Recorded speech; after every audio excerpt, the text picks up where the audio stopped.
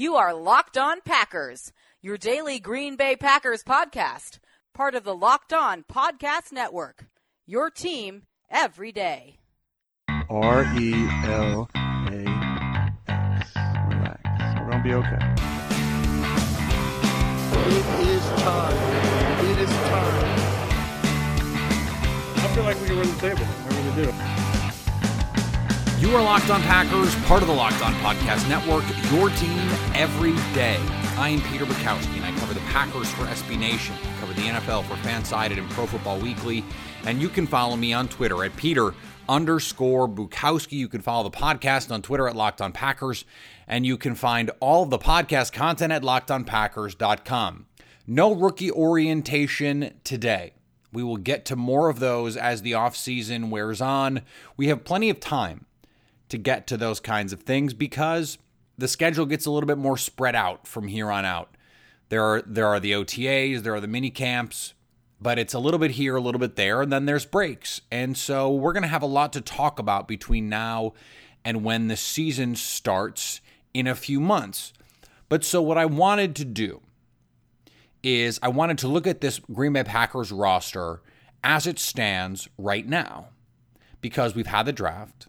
We've had free agency. There are still potentially more free agents to be signed. There are still potentially more players to be added to this roster. And we haven't seen them yet. We don't know that they're available yet because there's going to be June 1 cuts.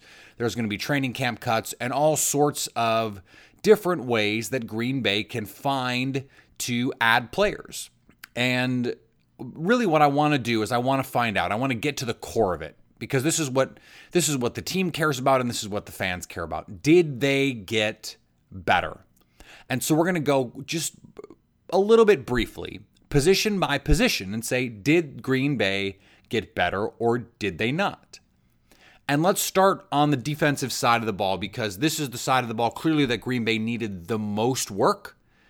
It's the side of the ball they allocated all of their high draft capital toward fixing. And it is a place where they spent free agent resources.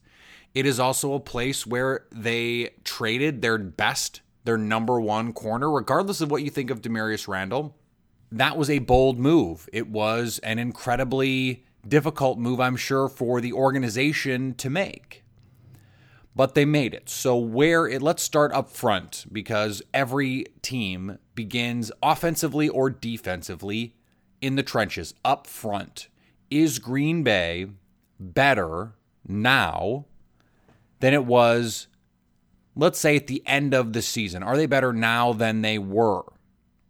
And I think in the trenches, we can say unequivocally the answer is yes. And number one, the reason is Muhammad Wilkerson. But I think numbers 2 through 5 are all Kenny Clark. Because when he came into the league, he was the youngest player in his draft class. He is still a very young player, and he was outstanding last year. I was on a radio show recently, and they asked me, what was the bright spot of the 2017 season? That 7-9, ugly, Aaron Rodgers gets hurt season.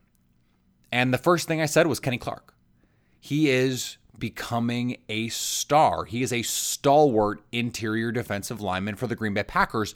And to pair him with Mike Daniels and Muhammad Wilkerson and Dean Lowry and Montravius Adams coming off a redshirt freshman season in the NFL. And then they add James Looney, who knows what he can be. But Green Bay clearly understands that their interior is solid. They added Muhammad Wilkerson for a little bit more pass rush, for a little bit more juice in passing situations. And whether they get it or not, he is an improvement over Dean Lowry as a pass rusher. And then you add in the fact that they have this whole rotational defensive lineman group now with Lowry, with Adams, with Looney, and they can go 6 or 7 deep at the defensive line position. That is critical for this team. It's very, very important that you keep those bodies fresh, and you don't have to say, hey, Kenny Clark, we know you're young, we know you're spry, we know you're ultra athletic.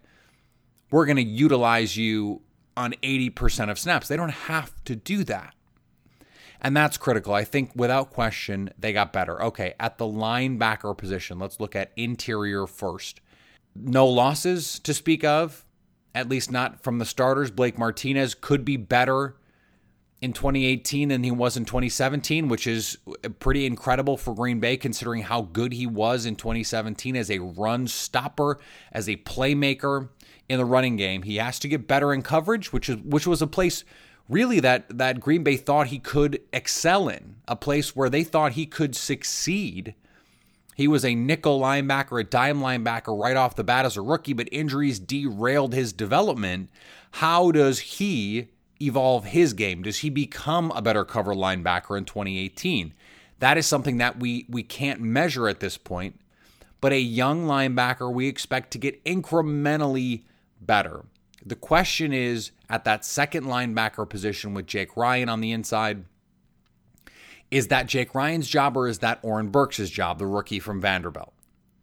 And I think off the bat, in base situations, at least on first and maybe second and mediums, you're going to continue to see Jake Ryan, but sooner rather than later, that is going to be Oren Burks' job. A linebacker with his athletic traits that they traded up in the third round to get. They're going to find a way to get him on the field. And the fact that Green Bay didn't go get a safety, and we're going to get to the secondary in a little bit, how does that affect where they play Josh Jones? Are they okay with Jake Ryan being that other inside backer because they're going to play more with Josh Jones in the box, and then that mitigates some of the matchup issues that Green Bay had with their linebackers matching up in coverage? Oren Burks and Josh Jones gives them more flexibility with the way that they cover guys, and potentially in the running game where, again, Burks, as we discussed on his rookie orientation and as we discussed after the Packers drafted him, has a ways to go when it comes to his run defense. He's still learning the position of linebacker. And so how reliable can he be in base and maybe even nickel formations? Now, maybe nickel is where Green Bay says, okay, we're going to play Blake Martinez in a traditional inside backer role. We're going to move Josh Jones down, and he's going to play next to him, and then you're going to have the two guys on the edge, and you're going to go from there. I think that is certainly a plausible solution in this case, but I think it's going to depend on where these other secondary players fit in, how they feel about HaHa Clinton-Dix playing the deep middle. All of that factors in. I think the biggest question where you have to wonder, did Green Bay get better, is at the outside linebacker position. Did Green Bay improve on the edges? And I don't think they did. And you can say, well, Vince Biegel is going to be better in year two after his redshirt freshman season. And Clay Matthews was excellent last year. I caped for him all year long. And if Nick Perry can stay healthy, that's his permanent name now.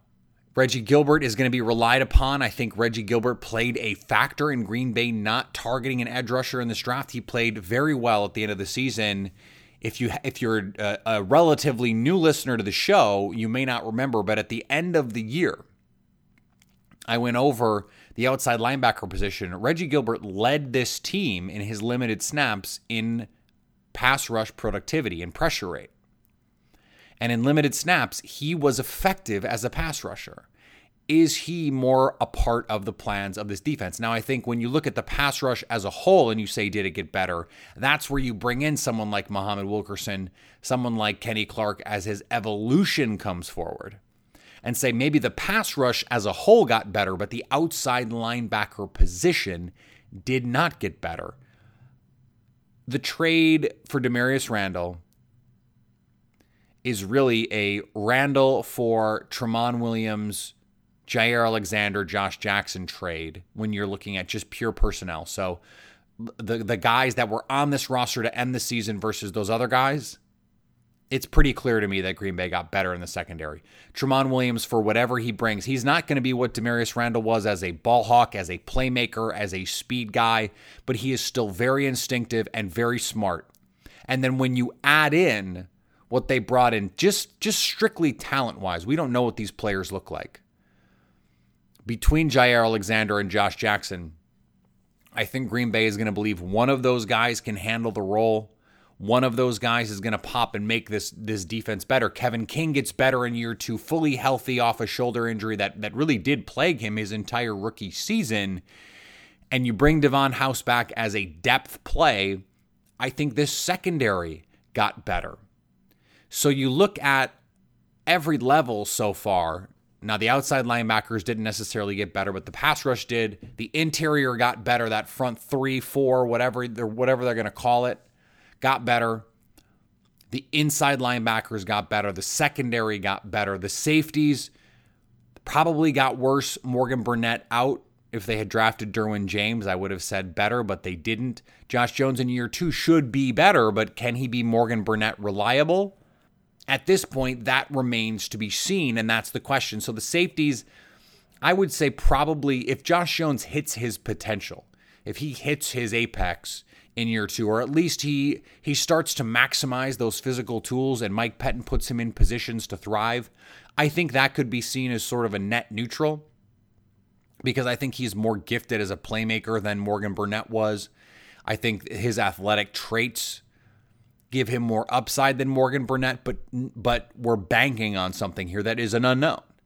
And so to say definitively that they are better at safety, I can't do that. But I think Mike Pettin as a coordinator will put these guys in a better position to succeed, and therefore there is a case to be made that every position group is upgraded simply by virtue of no longer playing for Dom Capers. And so we're going to see exactly what the dividends there are, and I think we'll see them early. Before we move on to the defense, I want to remind you about our Pro Football Focus Edge subscription giveaway. I tell you about this every show, and frankly, I'd like to see some more reviews. I'd like to see, I know the engagement numbers, I know how many people are listening, and I know the show's growing. I know there's a lot of you out there, and I appreciate that, and I think it's great. I'd love to get your feedback. I'd love to get some reviews. They really do help the show, and they help raise our profile. They help raise awareness for the show around on platforms like iTunes.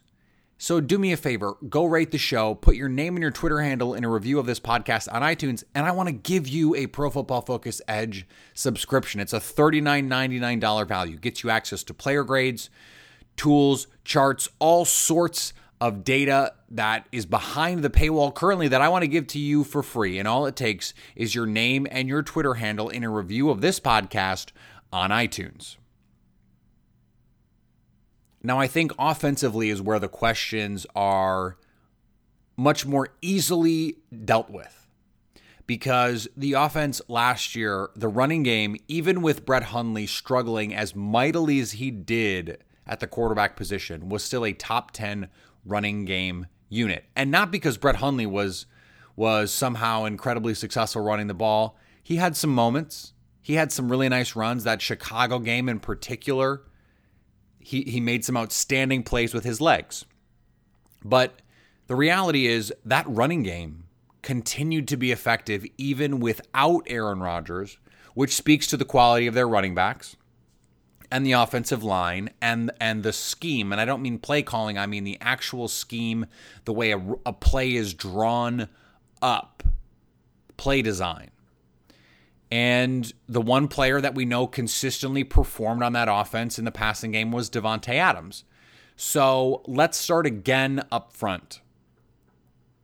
Jahri Evans goes out. We don't know who is going to be the right guard for the Green Bay Packers to open the season. If it is Justin McCray, again, as I've said over and over on this show, I'm fine with that. If it's Cole Madison, who has been drafted in the same range where the Packers see the value, I'm going to harp on this. Josh Sitton, TJ Lang, David Bakhtiari, Corey Linsley, JC Tretter, the 4th and the 5th rounds, in that range of picks. And it's a range of about 30 picks where Green Bay has found all of these guys.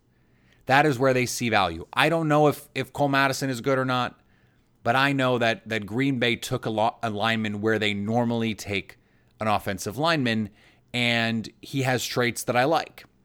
I don't know how much he can help them next year, but I know Brian Bulaga gets healthy. He may or may not be ready for week 1. We don't know. Offensive linemen tend to take less time to recover from these injuries simply because they can play with a brace and be okay. But did this offensive line get better? I don't think it got worse. I think if Justin McCray comes in and is the starting right guard and Brian Bulaga comes in and is the starting right tackle, they didn't get worse. They get Kyle Murphy back from injury. They get Jason Spriggs back from injury. They get Lucas Patrick back from injury. I think just being healthy makes this offensive line significantly better than it was. And it wasn't terrible last year. It really wasn't. Even when the backups were in there, it wasn't terrible. Now, when the backup offensive tackles, Kyle Murphy and Jason Spriggs, those guys struggled at times. And I was surprised that Green Bay didn't attempt to go out and get a tackle. Cole Madison, by the way, played some tackle in the rookie orientation camp. That could have been a question of bodies, or they could be saying, let's see if he can play tackle before we slide him inside to guard. Maybe if he can play some offensive tackle, his position at Washington State. Maybe Kyle Murphy gets slid inside. Maybe Jason Spriggs finds a home more full-time as a guard. Green Bay didn't add there, but they also didn't detract, and I think that's important to say. Now, at the quarterback position, there's no question they upgraded because DeShone Kizer is a much more talented player, more physically gifted, more experienced, more upside than Brett Hundley. And I was a guy, longtime listeners of this show will know that I was a Brett Hundley guy. But I think DeShone Kizer is better. I was an enormous fan of Kizer coming out of college. Not a Notre Dame guy, but definitely a DeShone Kizer guy. And so with Rodgers back, that's all that matters. And I'm not even taking that part into account. Obviously, going from Brett Hundley to Aaron Rodgers, you're going to improve the quarterback position. But I'm saying the overall room, the quality of the room, to have Brett Hundley at quarterback 3, and maybe he ends up not on this roster come opening day. I think that's a very likely proposition. But for DeShone Kizer, instead of an unproven Brett Hundley to be the backup quarterback to Aaron Rodgers, that is an unequivocal win for Green Bay. Now, the running back position, did they improve it or did they not? I think Ty Montgomery being healthy, all these guys coming in and being healthy is going to be an improvement. There is, I think, an open question about how many guys they can have on this roster. It seems like Mike McCarthy wants Ty Montgomery to stay as a running back. Does that mean that Jamal Williams or Aaron Jones ends up on the trade block? Does that mean that Ty Montgomery ends up on the trading block? I think Aaron Jones, I said this last year for weeks, is the most natural running back on this roster.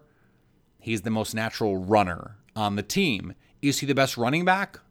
I don't know, because running back means so many things. It means impacting the game in so many ways in the modern NFL.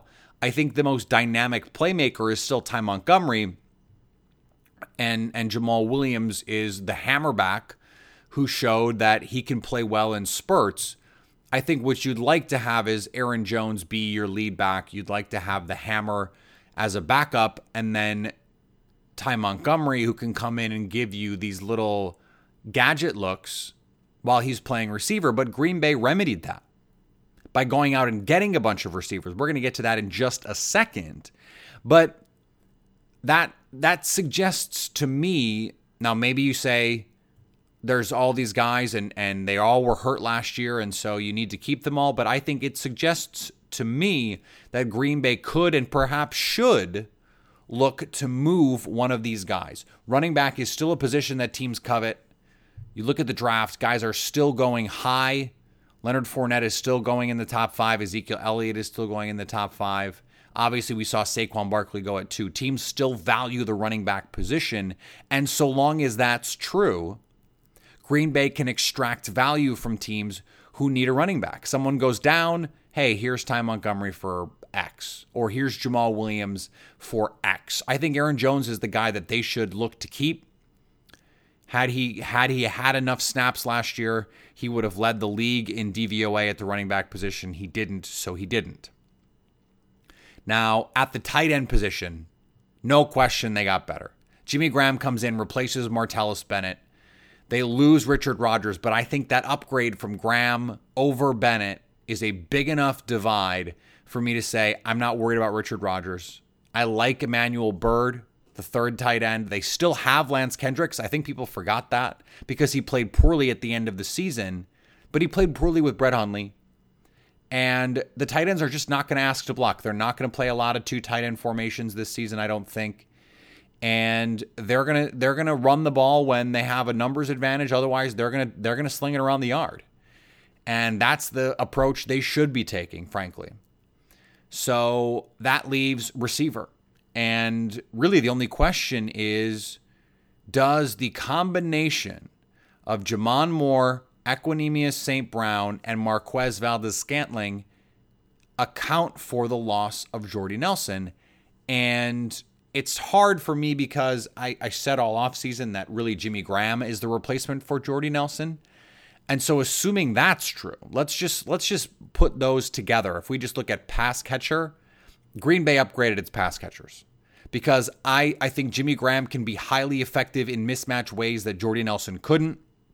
In any of those ways that Jordy Nelson could and Graham couldn't, I think one or more of these rookies, or if you take them as a sort of amorphous unit and say, can they as a group account for what you're missing? I think the answer is definitely yes from a talent perspective. Now, obviously, they have to go out and do it, and they have to figure it out. But I love Equanimeous St. Moore's talent. I love Jamon Moore's talent, and I love the flyer that you take on our Marquez Valdes-Scantling and say, here's a guy who's big, he's fast, and maybe he just hasn't been in the right situation to succeed first at North Carolina State with some bad quarterbacks, and then at South Florida with some quarterbacks who, Trey Flowers, dynamic college football player, but not the most adept throwing the ball with accuracy and touch. And so could he be someone who has a better pro career than he had a college career? That is the gamble that Brian Gutekunst has made in this case. I think this is clearly the biggest, most athletic receiving group that Green Bay has had. If you add in Michael Clark, Geronimo Allison, those guys, I think particularly Randall Cobb getting healthy, Devontae Adams in what I would consider year 2 of wide receiver 1 action. What can Michael Clark do to progress? I think all of those things taken in conjunction with one another leads me to believe that Green Bay got better at receiver. So taken in its totality, everything put together, I think the only place they didn't get significantly better on this defense is outside linebacker and safety. But I think safety ends up being a net neutral because I think Josh Jones plays much better in year 2. So outside linebacker, but I think Mike Pettin and Muhammad Wilkerson, that combination makes the pass rush enough better that the lack of personnel upgrades isn't a huge problem. And then offensively, I think you look at running back and offensive line. Offensive line, they got better from a health standpoint, and so that will make them better.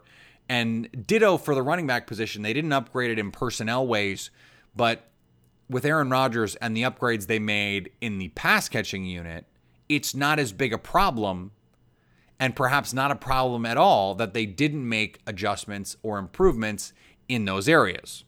You are listening to Locked On Packers on the Locked On Podcast Network, the #1 local daily sports podcast network. Remember to stay caught up on everything around the NFL with Locked On NFL and Locked On NFL Draft. More content coming for you on Friday. We will continue our off-season series looking at this roster. We will start to push forward as we head toward organized team activities, towards minicamp and training camp, and everything related to the Packers' off-season activities. When there is contract news to discuss, of course, we're going to do that. We will continue to follow the Aaron Rodgers deal.